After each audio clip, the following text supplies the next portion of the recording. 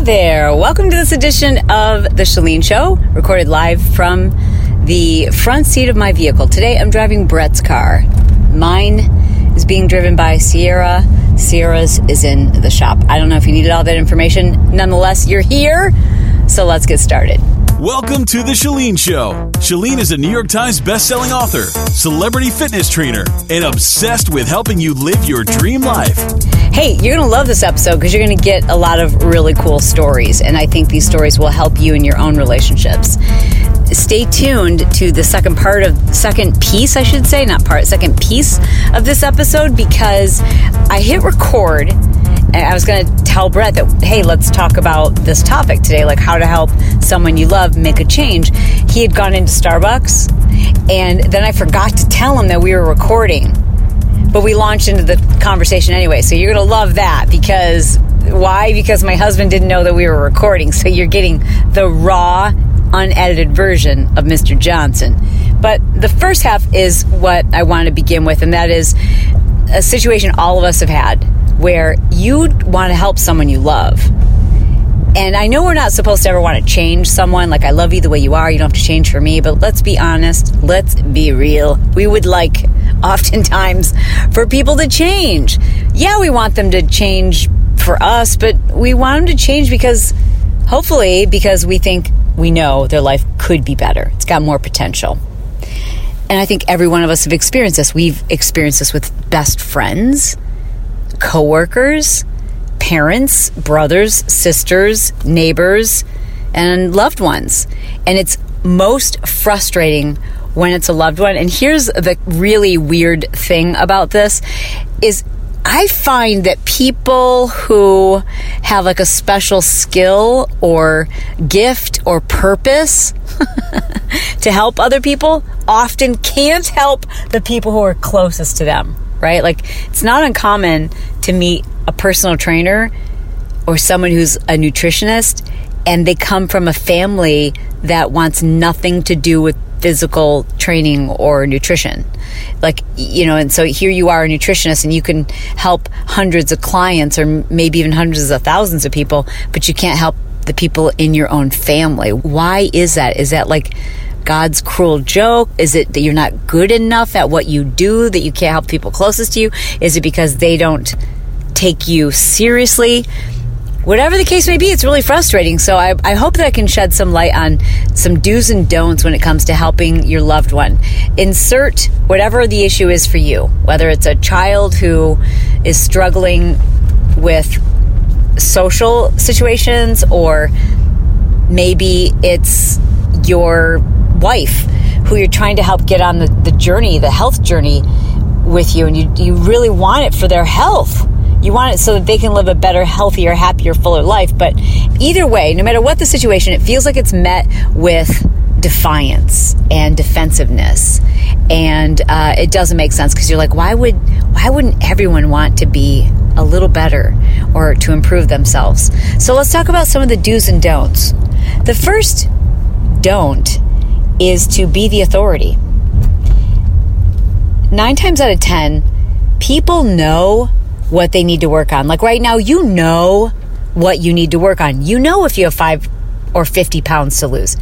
You know if you need to work on your temper. You know these things. We might not want to admit it to ourselves, but I think we're pretty self-aware. And we realize that there are areas we need to improve, even if we don't want to admit it. So when somebody wants to point it out to you, you feel exposed. You feel defensive. You feel like that they're pointing something out is a statement of their perfection and a glaring, representation of your imperfections. You feel like you're being, like a light is being shined on you, and you're like, yeah, thanks, I already know this about myself, and I hope you know you're not perfect. So I've heard the advice before, like, lead by example, which is true. But I want to suggest that you not just lead by example to put yourself on a pedestal or to, be someone's mentor. Lead by example, but lead with love. In other words, don't flaunt it. Don't push it down somebody's throat. Don't lead by example and leave someone behind. Lead by example, but lead with love. And by that I mean nothing is going to change if somebody doesn't feel significant or important to you. So while you might think, well, I'm just going to lead by example and I'm going to go do my workouts and I'm just going to buy food just for me. And, when my husband wants to go to the same old restaurants, I'm just going to stay home, or I'm going to eat something else and I'm just going to go to my workouts and I'm going to just do my thing and I'm just going to lead by example. But meanwhile, you've left him in your dust. Now, I don't think that you should, I'm not suggesting that don't do things that you know are healthy for you. I'm just saying, if that's the case and you don't share this one area in common yet, then you have to find other things that you still do share in common. And you've got to spend time together. This person, if you really do want change to happen for them, they have to feel significant. They have to feel relevant, important. And here's the key word. Are you ready? In all of this, accepted. You can pretty much stop listening now if you just remember this one core concept. People need to feel accepted in order to feel motivated to make change for themselves, which is very different from being manipulated into making change. So let's talk about another don't.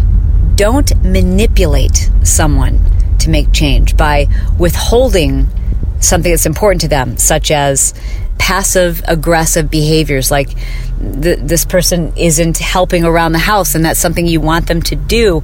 And so what you do is withhold your affection, your intimacy. Maybe if it's your kids and they're, you want them to make a change, but instead of helping them to feel accepted and loved, you're withholding by giving them the silent treatment or not showing them love and affection and acceptance. People have to feel accepted in order to be motivated to make change. And when we try to manipulate people into making change, it may work temporarily, but it never works permanently, and it almost always resorts in massive resentment because you're asking someone to do something for you, not for them. The next don't is to don't become obsessed with this thing, right?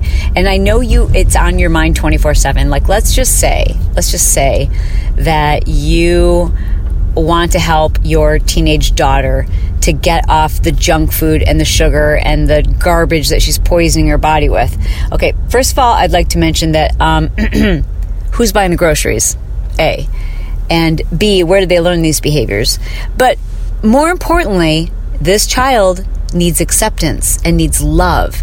And you're obsessing about this fact now. That's all you're thinking about. It's on your mind 24/7. And so you're only going to see the negative. You're going to notice when they, are making a choice that's not healthy for them. You're going to notice that. And even though you're like, oh, it's been on my mind all week long and I only said something a couple of times this week. Well, those 2 times in your child's mind will never, do you hear me? Never be forgotten. When you talk to your children about food and what they're eating, and you do so in ways that make them feel like it's because of their weight or their appearance, you're telling them, I don't accept you as you are. So how do you handle it? Well, don't mention it. That's number one with regard to their appearance or their weight or how they're going to be accepted or whether people are going to tease them. Just speak in terms of energy and feeling good.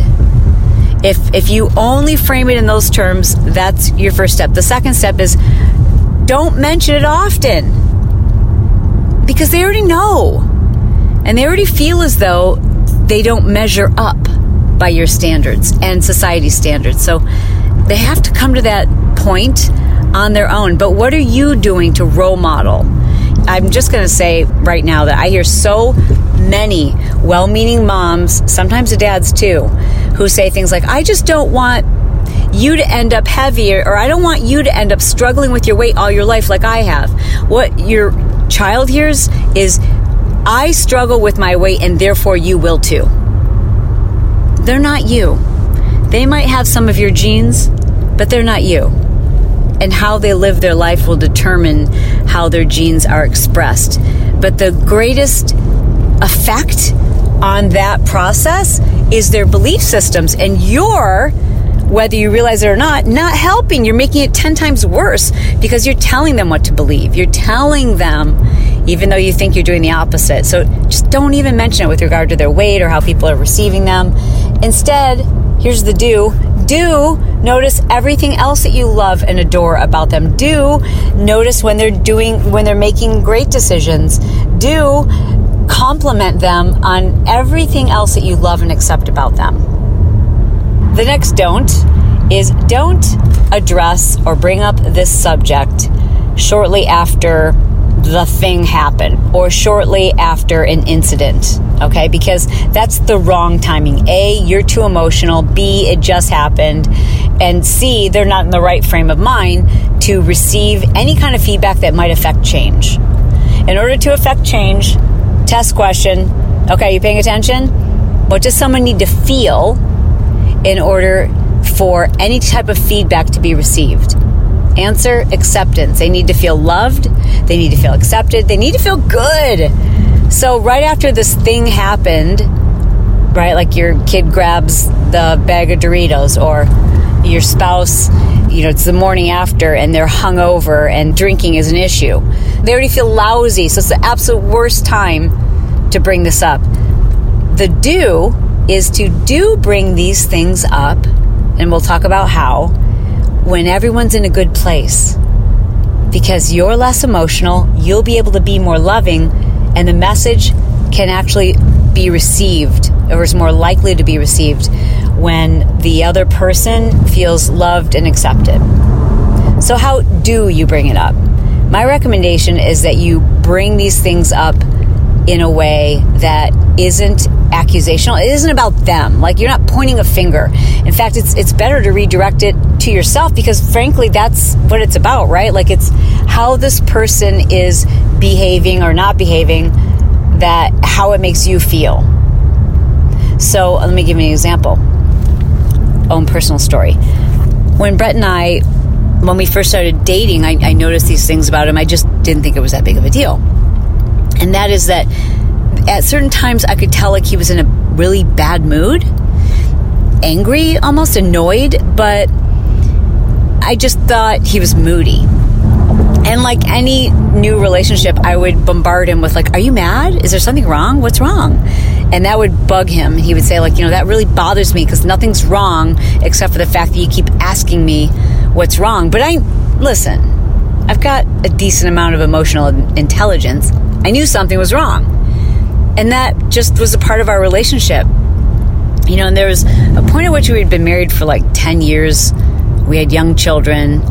And now I saw that it was affecting the kids. Like, the kids were also kind of like walking on eggshells. I like to say that I think Brett had an anger problem, but no one else would know it because he didn't yell. He didn't throw things, or he wasn't abusive. He didn't say mean things. It was just an energy. You could feel it. And it was super uncomfortable and tense. And even our kids, when they were little, they could feel it. And that's when I knew, like, what have I done here? Why have I made this okay? And I just started reading as much as I could to understand, like, what this was. And eventually I came to understand it. So the don't here is to don't just tell your partner, hey, you got to figure out why you're moody, or you got to figure out why you're always in a bad mood. That doesn't help someone. I started by explaining to him how it made me feel when I could sense that there was something wrong, but when I inquired, he would say nothing. And I told him that made me feel that it must be something I've done or haven't done, and that I somehow am responsible for how he feels. And I told him, I know that may not be true, but when you can't explain to me what's wrong, that's how I feel. And that makes me feel anxious. It makes me feel nervous. It makes me feel on edge. It makes me feel like I'm on eggshells. And, I told him that. And that helped him to understand, but I still could sense he wanted to change. He couldn't. So my next don't take it personal.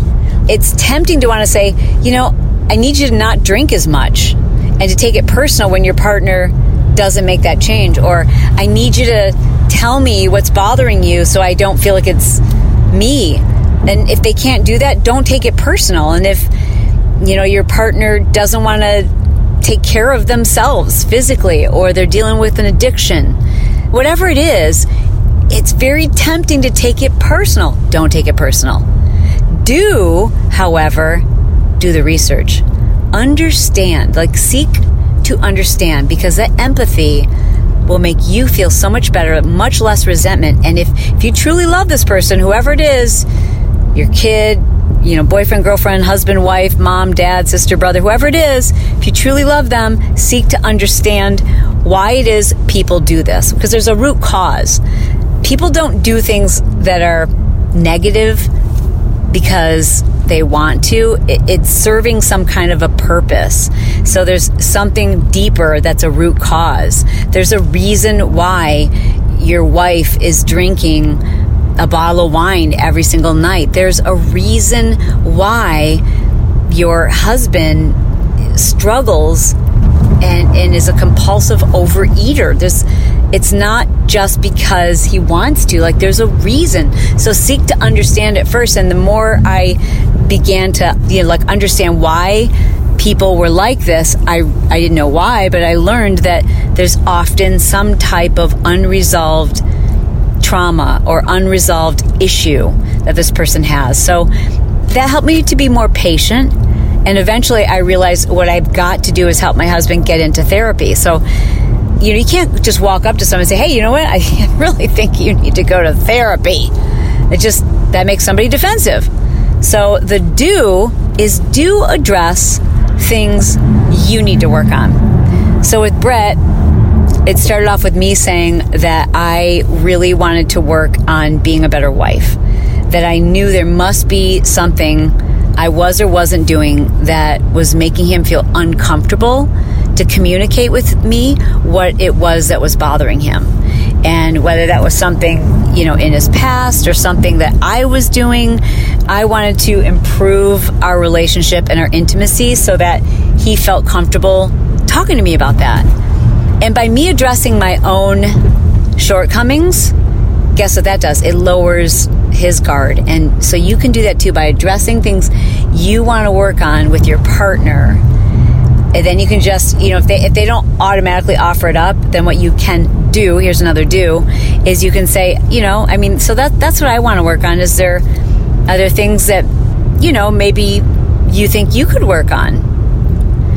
And that's always kind of a funny thing, because I'm thinking about the first time I said that to my husband. He's like, I'm sure you've got a list for me. I'm like, no, really, honestly, you've got to be soft about this. You've got to be a little bit of an actress.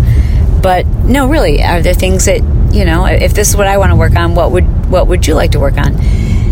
Took a while. Eventually we got to a place where, I'm just going to tell you, I felt like in our relationship, we both have done things, and I'm going to share the second part of this episode shortly, and you'll hear something that Brett has helped me to work on. But when it came to that pent-up anger, that walking on eggshells that I felt like myself and the kids felt for many years, it finally got to a place where I felt like I needed to, I felt like it was not good for the kids.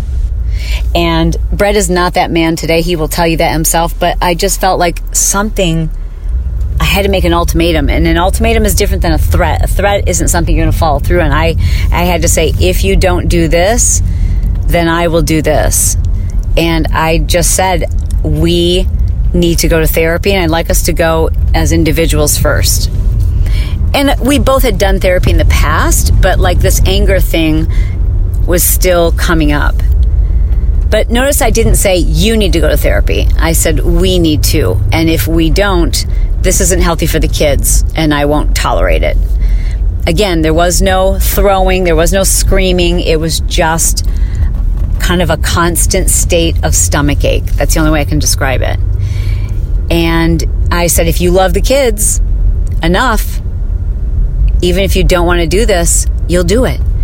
Because, Brett, you know what it feels like. You know what it's like to be around someone who is so upset and angry inside, and everyone can just feel it without it ever being expressed. And that's not the way our kids should walk into their home. So you need to see a therapist, and I need to see a therapist. And if you don't, then here's what's going to happen. And he agreed. I think that's kind of the extreme, right? Like, I hope you don't have to get to that point. I want you to know that I tried, probably 12 years of different things that always made it a little bit better, but that problem was still there. And that problem was still there because there was an underlying issue that was bigger than his love for us. Had nothing to do with how much he loved me or loved the kids, or that he did or didn't want to change. There's often deep-rooted reasons why the person that you love isn't making changes to help themselves. So that therapy helped me a lot. It's what helped me get over being a workaholic and needing to provide for other people, or if I didn't provide financially for other people, if I wasn't like the person making the most money for the company I was helping or whatever it was, I didn't feel like I was a significant person. I discovered that in therapy. So that helped me. And Brett had some unresolved traumas that he needed to work through. And wow, I just have to tell you that that was some of the most uncomfortable points in our marriage. But oh my God, I love this guy so much more now, because I haven't felt that way since the day he started going to this particular therapist to work on these particular issues. Everything freaking changed. And he'd been to other therapists, and you've heard me say this before, find the right therapist, because once you do, everything changes. And it's like I'm married to a different person, and that was many, many years ago, and it's just every single year gotten better and better and better. I can't imagine, I don't think we'd be still married if he hadn't done that, because I just know I couldn't be who I am and feel that tension all the time. And I know I couldn't have provided the life for my kids in an environment where they felt that kind of tension. And he's the best, the world's greatest dad, the world's most admirable husband. And it really truly is not because he was manipulated into changing, but because we did the therapy and we got to the root of the problem. So when you do want to help someone change, if I can end this by saying, this segment anyways, by saying, remember, it's not personal. You've got to remember how significant and accepted this person needs to feel in order to make that change. And ultimately, there's often something deeper at the root of the behavior. So educate yourself, learn, and don't take it personal. But now we're going to switch things over, and I'm going to let you hear that conversation between Brett and I earlier this morning. I think you'll find it pretty funny, kind of lighthearted, and maybe I will do a follow-up podcast on how not to be late someday. All right, here it is. Woo! Maybe because I said it right, I don't know. Oh, that's funny. I never say it right. I'm always like, what do you call a medium? They're like, okay, it's Starbucks. You know what it is. And I just have this block in my head. What is this size called? Grande. The big one's Venti. And the little one's small. Grande. I'm just going to remember it. Grande. It's not called small, though. I know. Tall. See, that's where things go wrong. No one's ever called me tall, and I'm the littlest. Okay, so tall and grande to me both say large. Tall and grande both say large. Yes. Large. Yes. Or big. That's the problem. Yes. Okay. And Venti must mean in Italian, like giant size. Ginormous. Yeah. But I'm not Italian. And they launched their brand in America. So they completely screwed this up because no one's ever going to call me tall. Yeah. But tall refers to like, okay, it's something's tall, it's big. It's like, it doesn't make zero sense. Mm-hmm. I'm going to do a podcast on how to get your spouse to do something, like to change or to improve or like to break a bad habit or whatever, right? Yeah. So why don't you think about this? What is something you in the past have wanted me to do or to change or to improve? Okay. Well, you're thinking of something already. No, I'm listening to your whole thing. Okay. So you got something? No, I don't. Yeah. Something that I wanted you to improve or change or do differently. Okay. Got it. Okay. And so How many years did you struggle with this, and are you still? Yes and yes. How many years did you struggle with it? Okay, so if you're still struggling with it, It's then still going on. okay, is it better? It's better, yes. And I think that's the part is like that if it's a habit that's formed over a lifetime and every single year it gets 10% better, then that's an improvement. So you should look at it as a win. That's a really good nugget I'm going to give people. Yeah, because you said it yesterday and it kind of sparked, like I thought about that. I was like, okay, 10% better. What does that mean? I'm glad you said that, because you, on the other hand, are kind of an all or nothing type of person. Yeah, I'm not going to do it like 10% better. I'm just going to, like, change it. If Duncan says go 10% better, I'm like, how do you go 100% better? Yeah. Okay, so what in your head have you done that you know worked? Well, you've learned the trick, but I white lie what time we're supposed to leave for things. Okay. I've done it both ways. So things that it doesn't matter what time we get there, I've relaxed on. And I think you can, like, that's... Yeah. So that's something I've worked on. Because I don't like getting places early. No, but... If it's social. Yeah, so I've adapted to that, right? And then what I've learned to try to help you adapt with is when we're trying to go somewhere and there's an actual time of arrival that is necessary. Like a flight. Or anything, a class or whatever. It gives me anxiety. It gives me, not anxiety, it gives me, I just don't like to be late. I'd like to be early and kind of see my surroundings. It's kind of like when we go on a run and you're leading the run. I'm like, okay, where are we going? I like to know where we're going, what we're doing. It's just a control thing for me in terms of like that.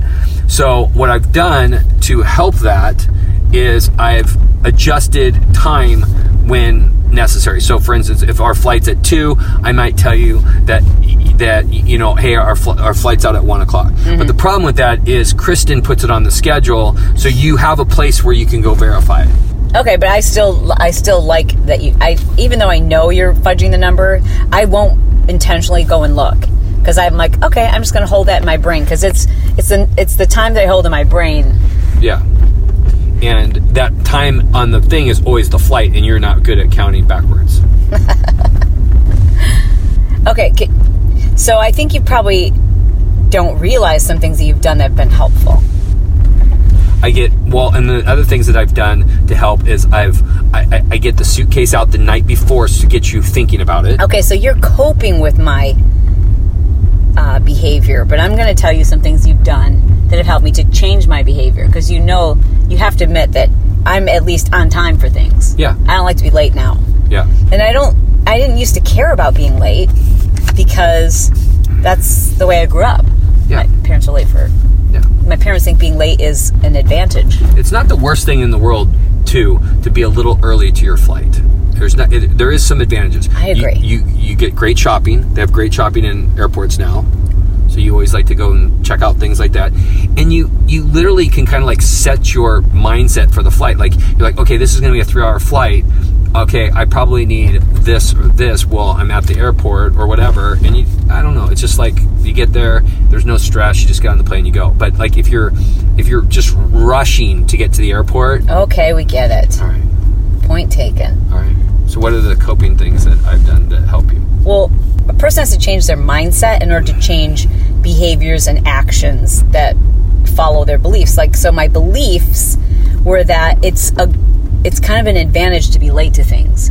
You know, it's not awkward. The party's already started. If you show up late to a movie, you don't have to sit through the credits. Like, there are all these things that my mom and dad used to say jokingly when we were late to things that made me think, like, being late is a good thing.